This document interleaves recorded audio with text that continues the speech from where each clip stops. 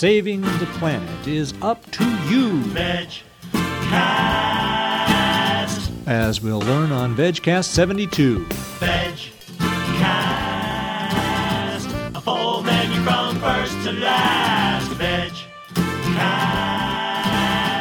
Yes, this is VegCast 72. It is numbered in the sequence of VegCasts, but I have to tell you right here from the outset, this is not a canonical VegCast. It will be assigned an asterisk by the great podcast librarians of the future who will compile all the podcasts worldwide and especially compile all the VegCasts. And this will not be among the regular VegCast because it's not our usual format where we have a guest, an interview, some music, science fact, news, and so forth. This is simply one audio recording with the VegCast theme as bookends. But I thought I should get it out there for people who are not aware of this issue and some crucial news that just came out this week about it. This is a recording of a speech I gave, a little lecture, I guess you could call it, at the 350 Philly dinner on October 21st at Horizons. And so if you don't want to hear this, I'm going to let you know now. That's all there is to this podcast other than the theme music and this explanation. But if you do want to hear it, why then I invite you to sit back, as always, turn up your MP3 player, relax, etc. as we deliver this 72nd VegCast. And even though this is not a canonical VegCast, it is still sponsored by Luna and Larry's Coconut Bliss, who remind you that there are many ways to achieve bliss. We use coconuts. Now, this is just going to be about a 20-minute talk, me talking. I've given you fair warning on that. A lot of the material that you're going to be hearing about has been covered on previous VegCasts in Science Facts, but not everybody. I have found that not every single person who listens to a podcast here at VegCast has listened to all of them. I know, it's crazy. You'd think that everybody would go and use up their time and computer memory and everything else to listen to all 71 previous VegCasts, but not everybody has, so this kind of ties a bunch of those together along with a kind of a blockbuster new report that came out the morning of this talk, which is kind of why I had to scramble to work that in. And so now, without any further ado, we're going to take you over to the first floor of Horizons Restaurant right off South Street in Philadelphia for a talk entitled Animal Agriculture and Climate Change. Thank you for having me here. I'm going to be talking about animal agriculture and climate change, global warming, and the whole green thing. I'm assuming that people who are here are familiar with some of the basic concepts of the sustainability movement or the sustainability impulse.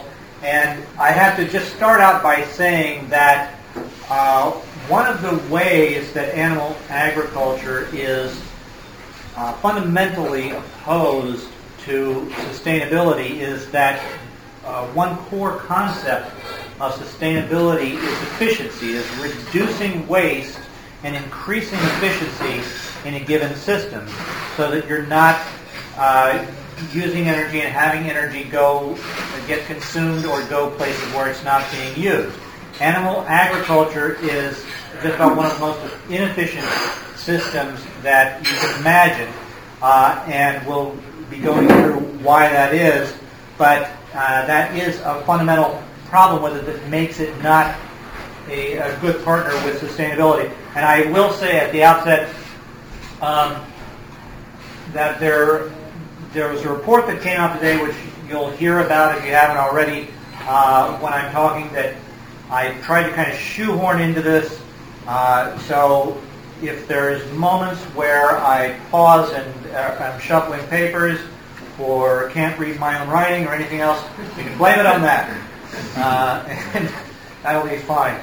But I'm going to talk about the connection between animal agriculture and global warming, and in two ways.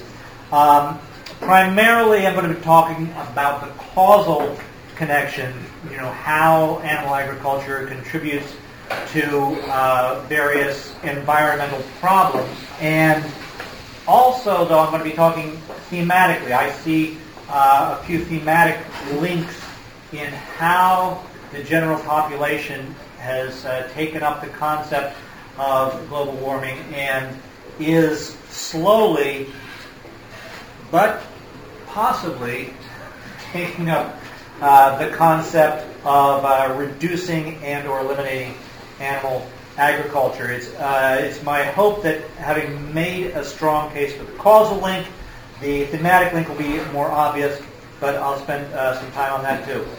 In looking at the ways that animal agriculture contributes to global warming, and I'm going to be talking about global warming, climate change, environmental degradation, just basically as all part of a package. It's a lack of respect for the planet that has deleterious effects on the planet. If I say the wrong phrase here and there, you know what I mean. Because it's all interrelated. It's hard to find something that is bad for the environment in this sector and yet good for it in this sector. So it does all kind of interrelate. As I'm doing this, I'm going to be citing some numbers, but I want to point out before doing this that in assembling these, I was struck by the disproportionality of it, the enormity, in the most literal sense of the word, enormity, of how animal agriculture just has this huge, profound effect on our Earth, as well as on us and on the animals. So whether one of these numbers is off by 1% or more, or whether you find this to be well-sourced or ill-sourced, the big picture is pretty overwhelming, and the general takeaway, I guess, is that any movement or event or person who claims to be green has pretty much got to take a hard look at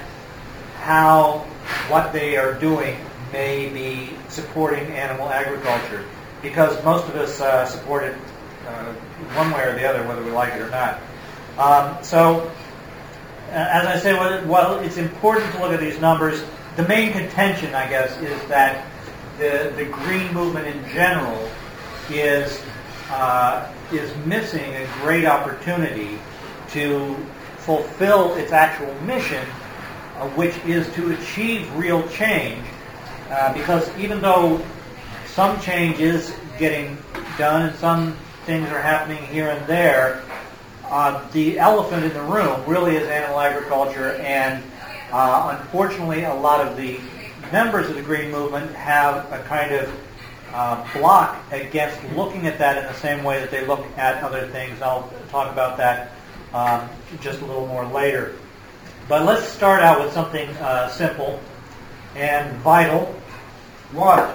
So it's becoming obvious that fresh drinking water will continue to be a major issue for large populations of people worldwide, and it is becoming an issue, including a political flashpoint right here in the United States. I don't know if you've been paying attention, but there have been some towns running out of water, some rivers that are running dry, people arguing about whether the river should be used for fishing or for fresh water for people. And as it's starting to become more scarce, people are looking a little more intensely at how we use water and whether there could be some more efficiency in that system. Now, of course, most of us have the luxury, living where we do, of having access to fresh, cool, clean drinking water just about any time of the day or night, which is a little bit exceptional around the world. So it is because of our privilege that I say it is more up to us, the privilege, to look at major changes that we can make in our lives than it is to people who may be, living hand to mouth or trying to get water somewhere. And I would include in that the whole concept of what we do with our diets.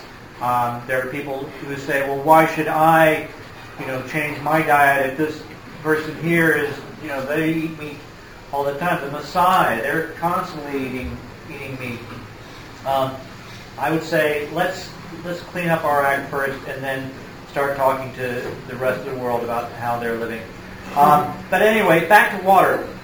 Given that there is not an indefinite supply, we know that wasting water by leaving the tap running when we don't need to have it on or whatever is an arrogant, wasteful thing to do, and we say, well, that's not who I am. I don't want to do that. So we make a decision, well, I'm going to change this little behavior. But we also know that different choices that we make in a given day can either save water or waste water, depending on which way you're looking at it. And Good Magazine, I don't know if everybody's familiar with Good Magazine, but it is a good magazine. They did a great chart about direct and indirect water usage, kind of going through the day and looking at these various things that you could do, and how many gallons of water this used versus that, and how, if you chose to do this versus that, you might save X amount of gallons of water.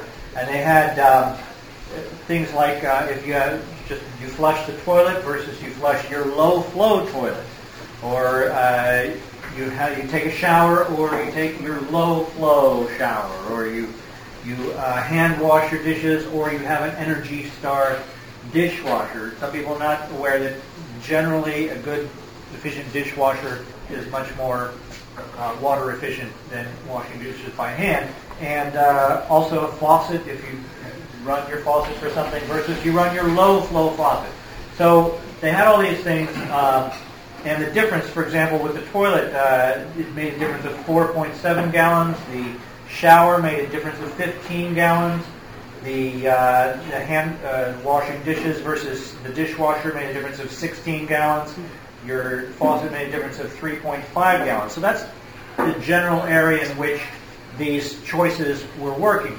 Then they had some of your food choices that you might have, and they did not have the choice, for example, of having a tofu dinner or eating at Horizons, or having a nice grilled seitan at home, or even frying up some tofu pups or whatever. So I can't give you the perfect meal here, but just putting together, if you were to have 3 baked potatoes, a salad, a piece of fruit, and 2 beers, now that would be a weird meal, but it would probably give you basically the various nutrients that you need.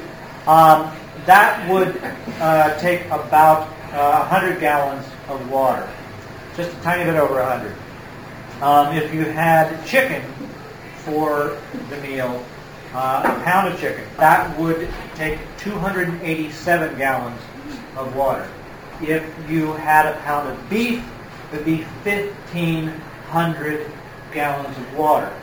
And the joke with this chart is that they had to arrange it such that they could show the beef right in the middle, so that the little icons showing the different gallons could flow down to the end of the chart and then spread out all below the entire bottom of the chart, because it's so disproportionate. So instead of the things that they're talking about with your low flow faucet, your toilet and so forth, between 10 and 20 gallons, the difference that makes, if you have beef, we're talking about a difference of 1,400 gallons. That's what I'm trying to get across with the where it's hard to get your head around that. Another thing that we hear a lot about in the Green Movement when we talk about food is food miles. Like, you want to eat local because your food, if it came from far away, there is more energy used to get it there, whereas if it's local, there's less, and so you're doing a good thing. A study at Carnegie Mellon University found that comparing the two, food miles basically don't matter if you're going to be eating a standard American diet. And the quote that the researchers gave is, if you have an average American diet, you're not going to do that much for climate change while eating locally. They found that if you go 100% local, if you eat everything 100% from right around where you live, you basically save the equivalent of a car driving 1,600 kilometers.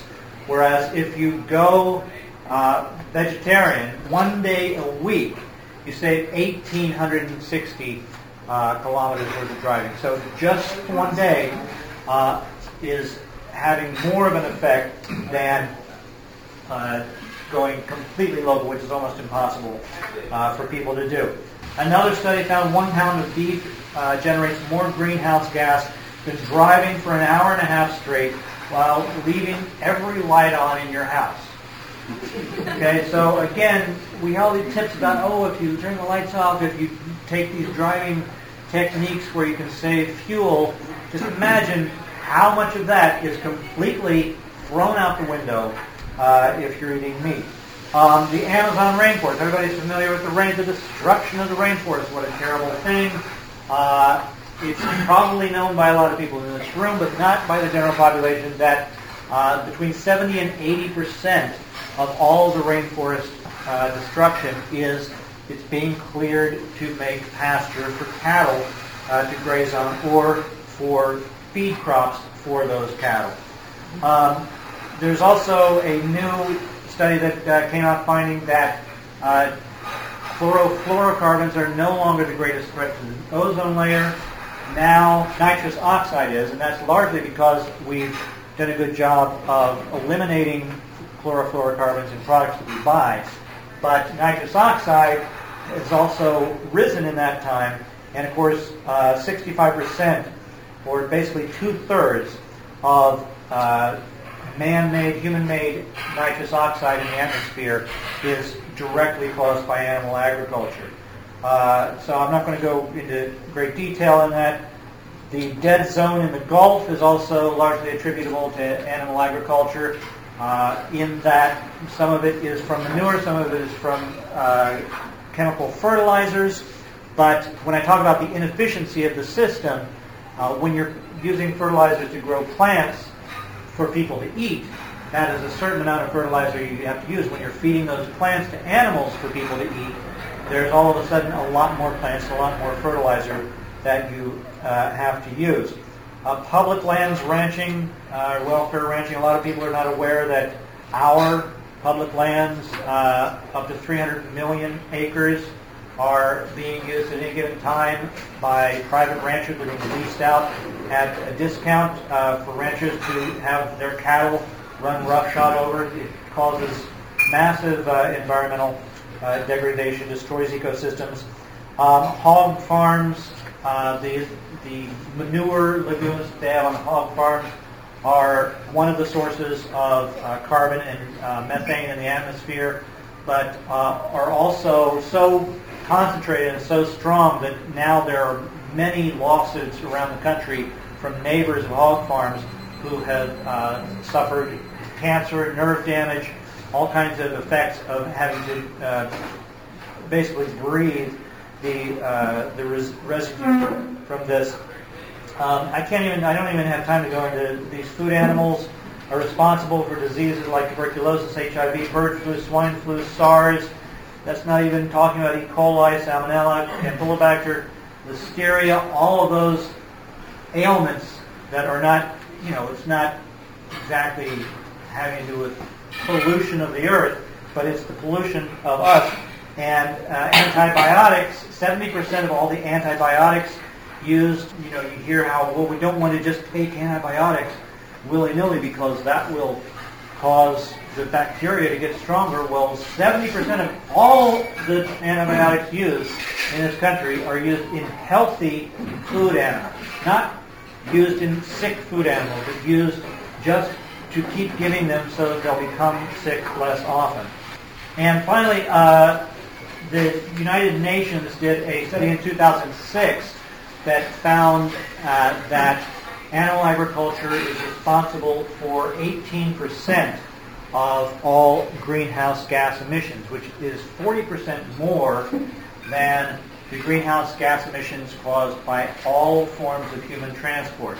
Planes, trains, automobiles, boats, anything that has to do with us having to get around, which is what I would say at least 80% of the national dialogue about what we need to do to become green and to become more sustainable is revolving around. It's our cars. It's we have to have more fuel efficiency. It's you really need to take the plane. That's so wasteful, and yet that is nowhere near the amount caused by animal agriculture. Well, the thing is just today, the thing that kind of threw my careful preparation into a cocked hat is that a new report from the World Watch Institute came out where they have been doing this for a while, looking into this 2006 report by the Food and Agriculture Organization of the United Nations, and found that the scientists who did that made certain assumptions and made certain choices to exclude certain data, specifically so that they could put out something and say, as they did, now this is probably conservative. This is probably a conservative estimate. They picked the most conservative numbers here, there, and everywhere else, just so that they could say, even if you look at it conservatively, livestock accounts for more global warming than all of human transport. Well, World Watch went back and found areas where they had either chosen not to or just missed certain logical connections, which we can go into later if you want. But their ultimate finding is that at least 51% of all greenhouse gas emissions worldwide are attributable to animal agriculture. And that means that raising animals for food is a bigger threat to the planet than all other factors put together. So I'm going to leave the data thing there and just say that faced with stuff like this, with these numbers and this data, it seems to me to be overwhelming. And I have the easy position of having already chosen my lifestyle before I knew anything about this.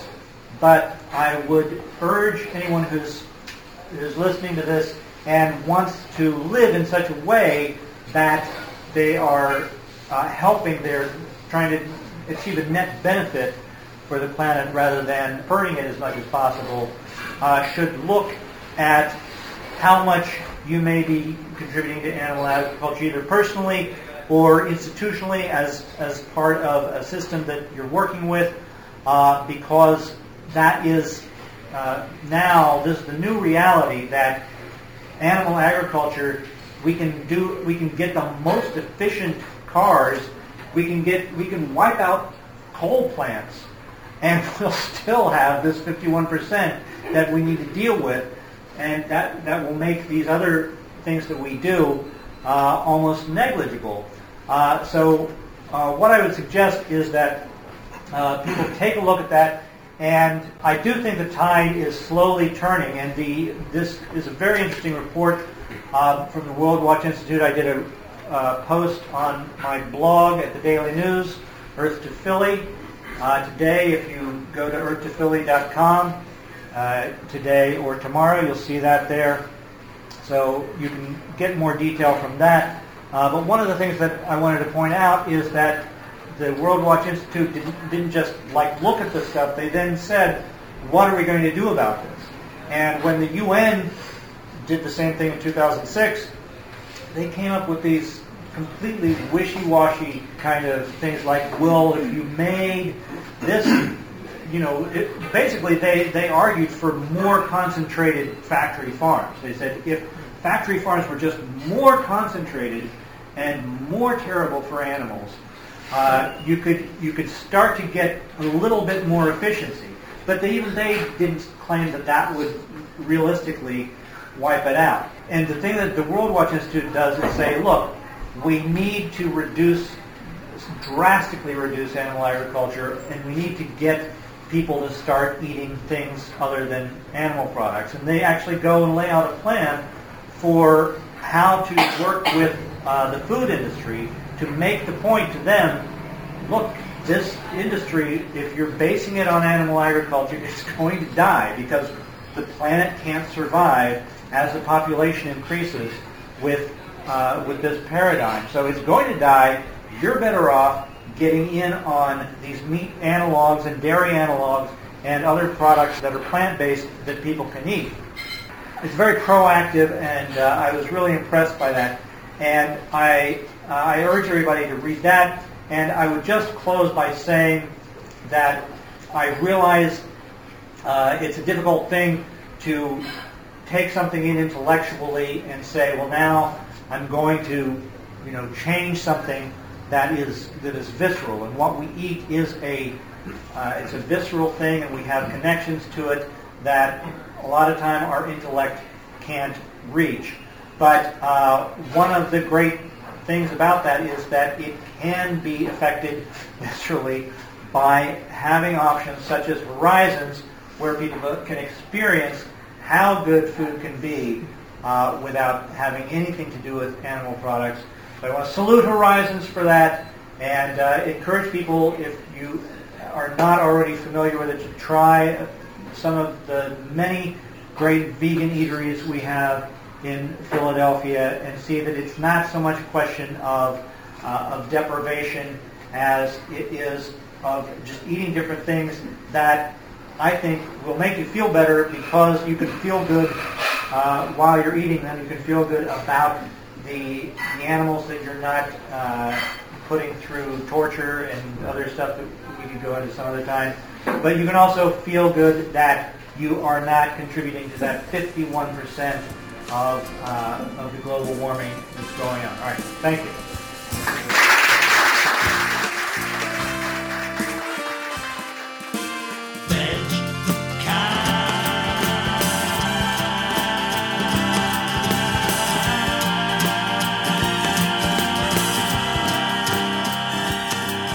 And that is VegCast 72. Thanks to Luna and Larry's Coconut Bliss for sponsoring VegCast. No soy, no dairy, no comparison. It's the evolution of ice cream. And thanks to the members of 350 Philly who set up this lecture at Horizons. That would be Dara Lovitz, Layla Fussfeld, and Catherine McComber. And I should point out that 350 is an international organization focusing on the upcoming Copenhagen Summit. They're doing a bunch of events this Saturday, October 24th. I will have the link to that in our show notes, and, of course, the link to the World Watch Study as well. So get out there and live like you mean it.